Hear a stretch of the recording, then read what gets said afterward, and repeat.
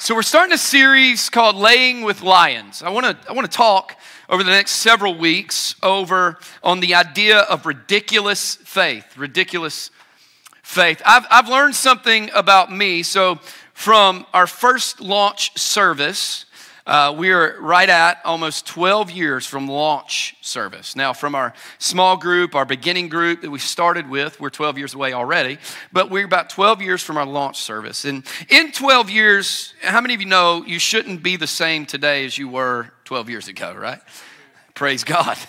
I see pictures, or I heard a sermon not too long ago that I preached from that first year of Radiate Church, and I was like, oh, dear God, why did they come back? It's just not there. Anyway, and what I've learned is over the past, I think, couple of years, my faith, if I'm going to be transparent for a minute, my faith, not my belief in God, not my passion for God, my risk-taking faith, my ridiculous faith of what I'm living my life to look like with God has gotten real soft. It's gotten real safe. It's almost like last week we talked about autopilot, right? And how your faith can get on autopilot and you can just kind of go through the motions. And when you begin doing that, the less you hear God's voice, the less you're willing to take a chance with God's presence. The less you're willing to take a chance with God's grace, with God's presence, with God's goodness, with God's power. And lately I feel like the church, and I'll be honest, I'll make it about our church for a minute. I feel like our church has gotten real safe with our faith. Like it's been real good to just kind of, hey, God, I'll do what's safe. Hey, God, I'll. And I don't know if COVID put fear on the map for a lot of people. Like that's the word nobody ever wants to hear anymore. It's not fear, COVID. Like PTSD, I don't know if COVID put fear on the map. I don't know if a life experience put fear on the map for some people. I don't know if hurt, because hurt can make us draw inward and just go, let me do what's safe instead of do what's risky, because I don't really want to put myself out on a limb. I don't want to do those things. And I don't know what happened, but I want to encourage some people today that maybe you're like me, and maybe you're in the room and you haven't even put faith in Jesus yet. And partly that could be because you've watched Christians walk a real soft faith. Like, why would you put your faith in a God that they don't even really believe in enough to live their life for? They just want to pray a prayer to. And maybe you're in that. I just want to tell you from me, I'm sorry. Because I want to be somebody that lives an edgy faith. Like if you know me at all, I'm pretty rambunctious. I'm pretty like, let's go for the goal. I'm like, 1,000 miles an hour. I ain't stopping for water unless I'm about to die. Like we got to, and I've lost a little bit of that. It's like, okay, we got to keep and how many of you know that the further you go and the bigger you get, the safer you become? Because you got to keep things going. You know what I'm saying? Like the bigger the church gets, the harder it is to take risks. We're pushing 1,000 people a week right now, and like it's hard to take risks when you get to that.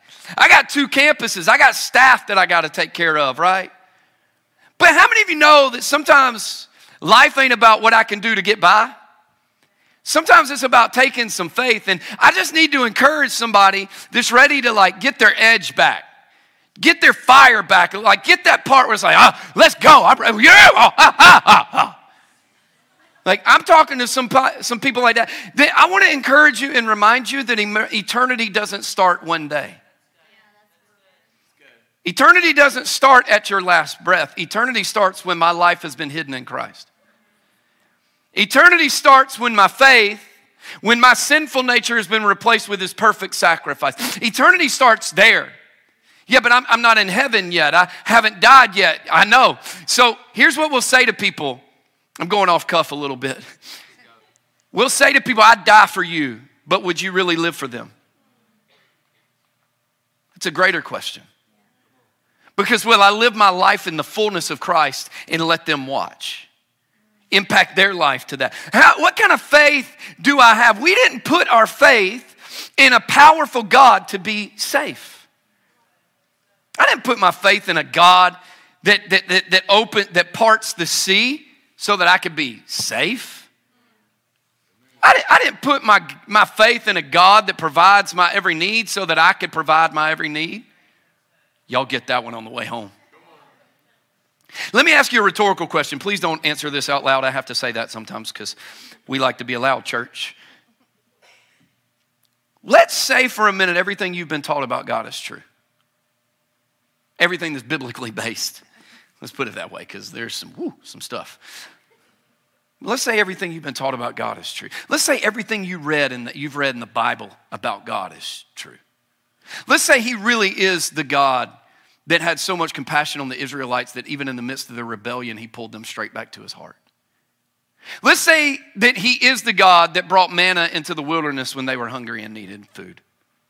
Let's say that he really is the God that had Moses strike the rock and water came flowing out so that he could provide the Israelites' needs. Let's say that he really is the God that took down the walls of Jericho. Let's say that he really is the God that drew people near in the midst of struggle and turmoil in the Old Testament. Let's say he is the God that sent his son Jesus to die on a cross so that he could have eternal relationship with me and you. Let's just say, right? Let's just say he is the God that will never actually leave us and never actually forsake us. Let's just say that Jesus is the representation of God on the earth, and everything Jesus did on the earth is actually a reflection of the character of God. Let's just say it. Let's just say we believe that. Everything, and get in your mind for a minute, like, what is it that you know about God? Let's just say all those crazy, amazing, miraculous things are true. Let me ask you this rhetorical question. What about your life would change? If you really lived it. Because how many of you know there's a difference in believing something and living something?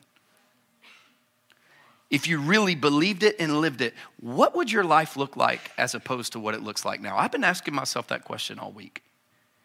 Brandon, if God is who you say he is, if God is who he is in the Binge the Bible series, if God is who you think that he is and you've been taught that he is, what would your life look like if you lived that out with boldness?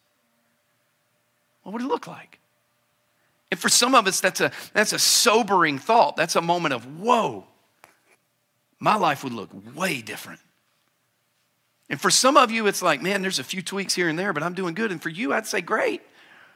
But for me, at times in my life, I'm embarrassed because there's a gap of what it should look like if I believe that and what it does look like. Are you with me? And that question should challenge us a little bit. My pastor says this. I love this phrase. You've heard me say this before. This ain't original with me, obviously, and it's not new to this church, but I just feel like as we go into this next series, we need to think about this phrase a lot, and it's this. In order to see God do the miraculous, I must be willing to do the ridiculous. Let me say it again. I'm going to say it to this side, though, because this side wasn't quite ready. I'm going to say it to you, and then we'll get ready over there. In order to see God do the miraculous, I must be willing to do the ridiculous. I must be willing to do what nobody else will do. I must be willing to see and sacrifice what nobody else is willing to sacrifice, because a bold faith in a big God causes ridiculous to become normal. Let me say that again. A bold faith in a big God should cause ridiculous to become normal.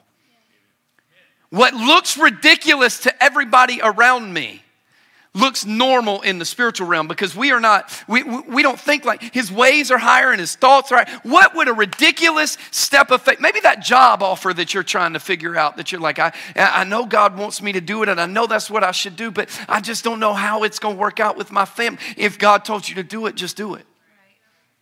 Figure it out and do it.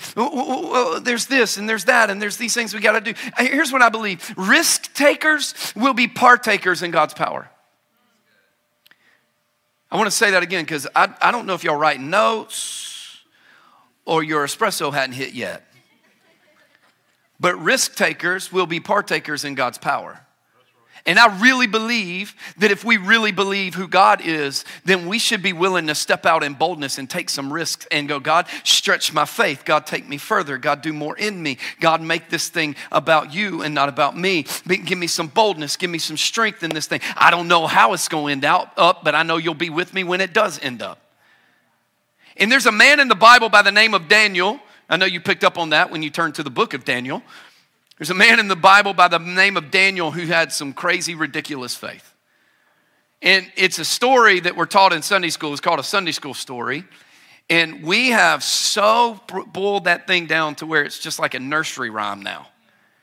But there is a crazy amount of bold, ridiculous faith in Daniel. Daniel was friends with Shadrach, Meshach, and Abednego. You can go back and read their connection and all that stuff. But he was this dream interpreter, basically, and he had proved himself faithful and helpful to King Darius of that time. And King Darius had set him as an officer over a precinct or an area of King Darius's kingdom. And Darius was so impressed with Daniel that he wanted to place Daniel over the entire kingdom. So basically, Daniel was going to be either second or third in charge coming up. He was about to be promoted. All this stuff was going on. And the other officers of the kingdom that were over precincts caught wind of it. And much like what happens when God favors your life in certain ways, they begin to get the green eye. They got a little jealous. And they were like, wait. Why is he picking Daniel and not me? You ever look at somebody else's blessing and say, I could, why them, not me? Anyway, that's what they're going through. And so they're getting jealous and they're like, we gotta get him in trouble. We gotta knock him down a peg in Darius's eyes. And so we gotta figure out how to do this thing. And it says they begin to investigate Daniel and they could find no fault in his character.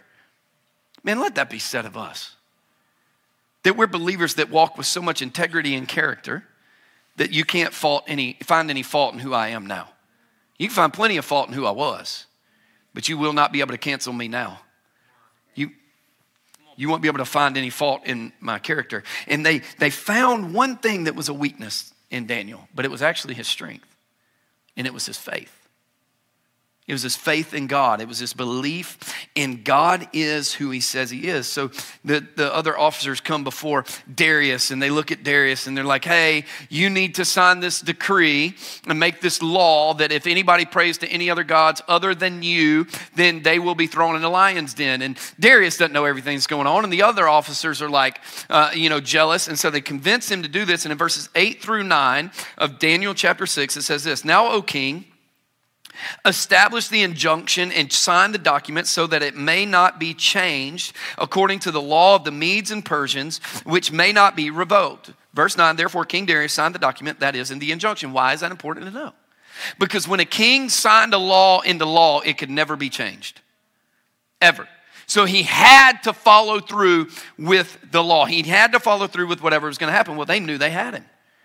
They knew they had Daniel. Darius was in on it now, and everything begins to take place. Now, word gets back to the officers. This is a new law. If you see this, we're throwing them in a lion's den. Just go ahead and know. And after he signs it, they know it's law. And watch what happens in verse 10 when Daniel finds out. This is amazing. It says, now when Daniel knew that the document was signed, why does that matter? Because it cannot be revoked now, right? It is law. When he knew the document was signed, he entered his house. Now, in his roof chamber, he had windows open toward Jerusalem. Now, here's why that matters. And he continued, which means he had been doing this, he continued kneeling on his knees 3 times a day, praying and giving thanks before his God as he had been doing previously. Daniel knew the law and understood if I get caught, I'm going to be thrown in the lion's den. And he goes home and he goes, I couldn't care less what you throw me in. My faith ain't built on you. My faith is built on God. So not only will I go back and pray, but I'll go do it in front of the window so that you ain't got no choice but to hear me. You ain't got no choice but to see me. And I'm going to give you a few thoughts on ridiculous faith real quick. Number 1, ridiculous faith causes you to stand up when it makes sense to sit back. Ridiculous faith causes you to stand up when everything and everybody around you tell you to sit back. Ridiculous faith is a faith that looks in the face of intimidating circumstances and stands up anyway. Stands in front of the window toward Jerusalem and prays his prayers. Stands in the midst of COVID and still trusts God. Stands in the midst of financial turmoil in your life and still learns how to be generous. Still stands up when your marriage is falling apart around you and you still believe that God has called you and you're going to be there. Stands in the middle of hurt and knows that God can heal. Stands in the middle of when your kids are walking away and you still believe that God's called you to something better. Stands in the middle when everything says sit back. Ridiculous faith stands up and bows its chest out and says, not today. My faith ain't in you. My faith is on God. Ridiculous faith causes us to stand up no matter what. Here's something for you to think about. Maybe your biggest barrier for the next blessing in your life is your current one. What are you talking about? If it's a blessing from God, how can it be a barrier? Because when I begin to worship the blessing more than the blesser, it's now become a barrier. I'm in a good season now. I don't have to worship God like that. I don't have to fast and pray. I'm feeling good. Our finances are good. My kids are healthy. The church is growing. I love my life group. I got a good job. My wife is, praise God, she's amazing. My husband is doing the dishes. Hallelujah. Everything's good. And when you're in a good season, see, I believe that spiritual character is seen by how you act when things are good. Yeah. If God is who he says he is, why does it depend on the season you're in as to how you seek him? Ridiculous faith causes us to stand up when everything else says to sit back. See, spending time in a lion's den did not intimidate Daniel. He didn't scare Daniel. He knew what was going on. But he still had to do what he had to do because his faith was not in Darius. His honor was with Darius. He honored Darius, but his faith wasn't there. He realized the threat of the lions, but his faith wasn't there. His faith, at some point, there will be things that will intimidate you to sit down. And I will encourage you, if your faith is really in God, stand up. I will encourage you that ridiculous faith actually shuts out intimidation. Don't be intimidated because ridiculous faith causes you to stand up. And then we continue reading in the story, and in verse 17, it says this about Daniel. It says, in a stone. So Daniel's been lowered down into the lion's den. He's been caught. They brought him before Darius. Darius has to do what the law says he's going to do. And then verse 17, a stone was brought and laid over the mouth of the den. And the king sealed it with his own signet ring and with the signet rings of his nobles, so that nothing would be changed in regard to Daniel. Why is this detail important? Because they just made that stone, that den, those lions and Daniel government property. And if you touched it, were around it, and even looked at it wrong, maybe even sneezed on it, you'd go to jail. Be tortured and probably killed because it's government property. Why was it government property? Because they put their seal on it. It's the same thing that the Roman government did to the tomb when they laid Jesus in it. They said, Jesus, I know you think you're the Son of God, but I'm put your government property now. So if you touch this, you will die. And Jesus is like, nah, I'm going to live, but don't worry about that. That's a whole new story. But anyway, they put the government seal on the stone and on the thing. And here's what I'm learning from this. Outside circumstances cannot dictate ridiculous faith. I don't think y'all are getting this today. Is anybody with me in the room? Outside circumstances cannot dictate ridiculous faith. See, when I got ridiculous faith, and I'm not talking about faith that's irresponsible. I'm talking about ridiculous. Like, hey, God, I'm listening to you, and if you tell me to do it, it may look abnormal to everybody else, but I'm going to do it. Hey, God, it don't make sense. See, outside circumstances can sometimes change how we see things, but they should not change what God speaks to us. Because if God tells us to do it, he's going to see us through it. That's an old preacher phrase. And the reality is that outside circumstances can't dictate ridiculous faith, and here's why. Because your faith can't be for sale. Your faith can't be for sale. Whenever you look at somebody and go, I'll give more time to God's purposes and God's kingdom when? I'll be more generous when? I'll build relationships if. What you're doing is putting a price tag on your faith. You're putting a price tag on it. Our faith, if God is who he says he is, we can't put a price tag on the fact that he gave his son to die on a cross to pay a debt that you and I couldn't pay, all because he wants relationship with us. If God is who he says he is, nothing that happens to me is anything that he can't handle. It's nothing that he hadn't already been through. Because what I know is your faith isn't up to your bank account. Your faith isn't up to your doctor. Your faith is not up to social media. Your faith is not up to the news cycles. Your faith is not up to the White House. Your faith is not up to governmental rule. Somebody better help me today. Your faith is not for sale because your faith is not in here. Your faith is in the God that loves you and has given everything for you because he sees something in you that maybe you don't even see in yourself. Don't put your faith up for sale because somebody will buy it. Somebody will buy it. They won't pay the price God did because he's already paid for it, but you're already putting up for sale what ain't yours. It's God. Our faith is in God. When you're willing to lay with lions, you don't know what's going to happen, but you know who's going to make it happen. When you're willing to go in a lion's den for your faith, when you're willing to go, I know this looks ridiculous to you, and I know what everybody's going to say, and I know what everybody's going to think, and I know whatever you're going to feed me to the lion's den, I know you think it's ridiculous, but I got a ridiculous faith. I got an edge about me. I'm not here to be safe. I'm not here just to make it and pass go and collect $200 every 2 Mondays from now, and I'm going to do what I got to do, and I'm just going to get through, and when I get to the pearly gates, I'm going to say, God, thanks for getting me through. I'm glad to be here. No, it's time to walk with the power of a powerful God that is on the inside of us, that my faith is based in. I'm tired of a soft faith. I'm tired of a safe faith. I'm tired of just standing around hoping I make it when I got a God that's seen me through. Outside circumstances cannot dictate my ridiculous faith. And if you continue reading in verses 19 through 22, it's government property. Daniel is in the lion's den. And it says that Darius couldn't sleep that night. He loved Daniel. He liked Daniel. He had no problem with Daniel, but he had to follow his own law. Verse 19 through 22, then the king arose at dawn at the break of day and went in haste, which means he hurried to the lion's den.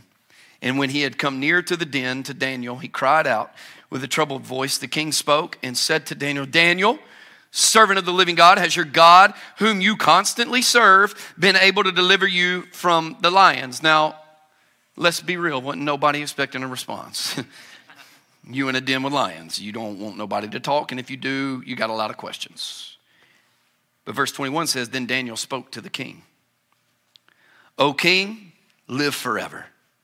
My God has sent his angel and shut the lions' mouths, and they have not harmed me, inasmuch as I was found innocent before him, and also toward you, O king, I have committed no crime. In other words, God delivered me just like I knew that he could, not would, but could, and I'm ready to get out of here, so get me out.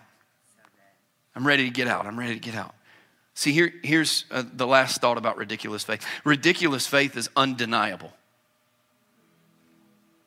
Because what looks ridiculous to everybody else looks miraculous in the spiritual realm. It looks miraculous to God. It looks miraculous to us. See, when you're willing to lay with lions, maybe God will shut the mouths of the lions. Now, here's something that I've always thought about with this story. It never says the lions didn't make noise. It never says they didn't growl. It never says they didn't roar. It just says he shut their mouths. And I have this thought of whenever Daniel's lowered down into the lion's den, that the lions may not have laid down immediately, but their mouths never opened. I just wonder, what if they were growling, but they couldn't injure? And so what if a lot of the noise that's around your life is from a shut mouth? And we're allowing them to injure us when they never should be able to begin with. They're destroying my faith. They're destroying my marriage. They're destroying my mental health and my emotional health. And they're destroying this. And they say this and they say that. And da-da-da. And God's just going, I shut their mouth. It doesn't mean they're not making noise. It just means they're not going to hurt you. Because if you're hidden in Christ, what in the world are we worried about to begin with? Can I tell you, when we first started this church, this isn't a pat me on the back moment, but when we first started this church, I didn't know how it was going to happen. I had tons of people around me. Some were telling me, I don't know if this is smart. You're leaving a good job to go do that, and you got no financial security, and what are you going to do if it doesn't work, and da-da-da. All I knew was God just told me to go start a church where people would love to come and kids would not ever want to leave, and where we would impact thousands of people on a weekly basis, and we would empower them to go into the communities and make a difference and reach their friends and their neighbors. I just knew that.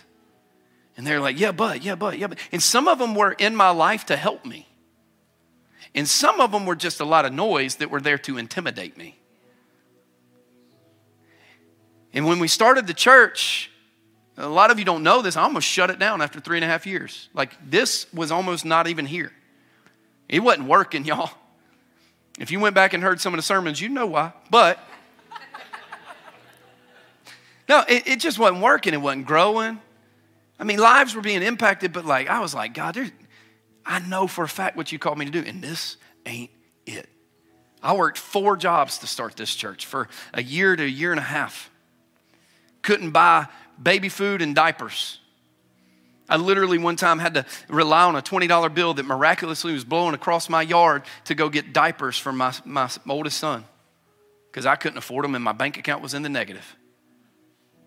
That's how we started this church. I'm not telling you that that's the right thing to do. I'm telling you that's what we did. Because all I knew was what God told me to do. And there was a lot of noise and there was a lot of intimidation. There was a lot of things. But I'm here to tell you, after 3.5 years, I told my board of overseers, we have a board of elders and a board of overseers here at Radiate Church. So I couldn't go run buck wild if I wanted to. But I looked at our board of overseers and I was like, I'm done. I'm out. Can't do this. And they're like, let's try something. Let's do this. Let's put some, and we relaunched. And by the grace of God, over the past 7.5 years, we've seen God grow us from about 75 to well over 800 now. And God's doing amazing things and just breaking records every week. And it's great, right? That's amazing. That's phenomenal. Woo, yeah, woo. But can I tell you, ridiculous faith ain't always fun. But it is undeniable. Because I get to look back now. And I remember when he was a newborn, sitting in y'all know those baby cages? And you just connect them together and they make like a UFC octagon in there for babies. We had like a 10 by 10 room with one of those in there, and he was one of the babies. And now I get to watch him, and after this service, guess what that one right there, my 12-year-old's about to go do? He's going to go serve in the elementary room or the preschool room back there. And he's going to help them learn about Jesus. I look at that, and please don't pat me or him on the back for that. I look at that and go, ridiculous faith, because I shouldn't have been able to do this, is undeniable. It always breaks through. It always happens. And if God is who we think he is and who we say he is, what in the world are we waiting on? Why is the edge not there? Why can't I stand up when everybody else says sit back? Why can't I ask God to stretch my faith when it comes to my marriage, when it comes to my job, when it comes to my influence, when it comes to my parenting, when it comes to my finances, when it comes to my prayer, when it comes to my worship, when it comes to my God? Why can't I ask God, I'm ready to lay with some lions. I know I hadn't been ready to for about 2 years. I know that there's circumstances that have called me back. But God, so be it. If I'm laying with lions, I'm laying with lions. I don't know what's going to happen, but I know who's going to do it. I don't know how it's going to happen, but I know who's going to do it. God, I'm ready to lay with some lions. Give me my edge back. Give me my edge back. I texted a friend of mine in Texas this week, Pastor Mitch Rose, and I told him, I said, I'm ready to get my edge back, man. I said, there's a fire building, and I said, I'm about to do some crazy stuff for the king. I don't know what it is. I'm just tired of being safe, man. And what if there was a group of people that said, you know what? I do serve a God that's bigger than my paycheck. I do serve a God that's bigger than my problems. I do serve a God that's bigger than what I see. I do serve a God that's bigger than society and bigger than culture and bigger than the noise and bigger than the mouths of lions. I'm ready to lay with lions because my God is bigger than anything I've ever seen. What if?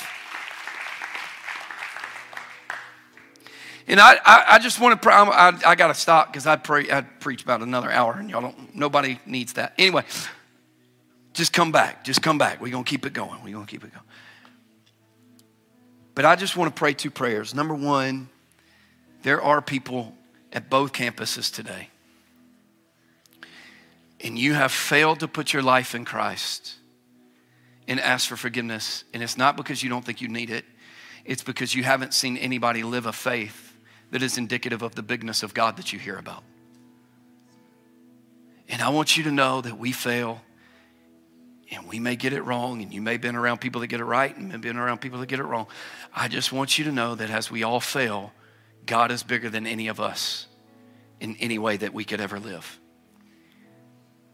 And if you're willing to take that step and say, I'll put my life in Christ today, and ask my sinful nature to be replaced with his perfect sacrifice, I just want you to know that if you'll take that step and tell God you want to walk it out in a boldness with him, we'll walk with you.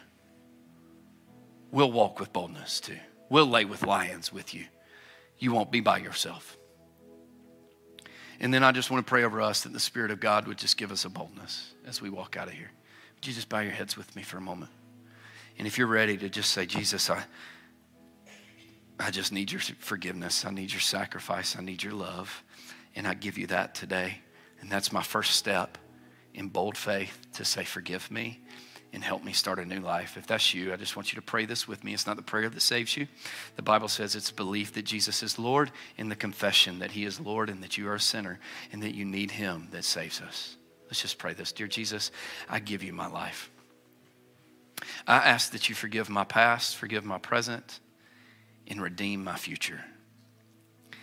I'm taking a step today to say that I'm a sinful man, sinful woman, and I need your sacrifice of the cross as my Savior to pay a debt that has separated me from God that I can't pay so that I can be restored back to relationship with him. And today, I give you my life. Thank you, God, through the sacrifice of Jesus, for making room for me in the family of God. And from this point forward, I want to live with and for you. Now, as everyone continues to pray, if you prayed that prayer and gave your life to Jesus, before I move on with any other prayer, I would just love to know who I prayed with just now. And if you've given your life to Jesus, would you just hold your hand up real high and say, right here, I've sacrificed my life. I've given him my life. I've asked for forgiveness, and I know who he is, and he is my Savior from this point forward. Now, here's what I want to do. I want to pray with you and just ask God, Father, I love you. Thank you. And Lord, I pray that you'd move our work, our faith muscle, stretch us, build us. Give us a moment of grace to where we just get bigger. And God, as we walk this thing out, that we would believe what we know about you and we would live it out. That our lives would be indicative of the bigness and the goodness of our God. And Father, we love you and we honor you and we worship you. And I pray that we get a fire back, that we get an edge back, that we move with some faith, that we have some ridiculous faith and watch you do some miraculous things. God, we love you and we honor you. In your name we pray. Amen.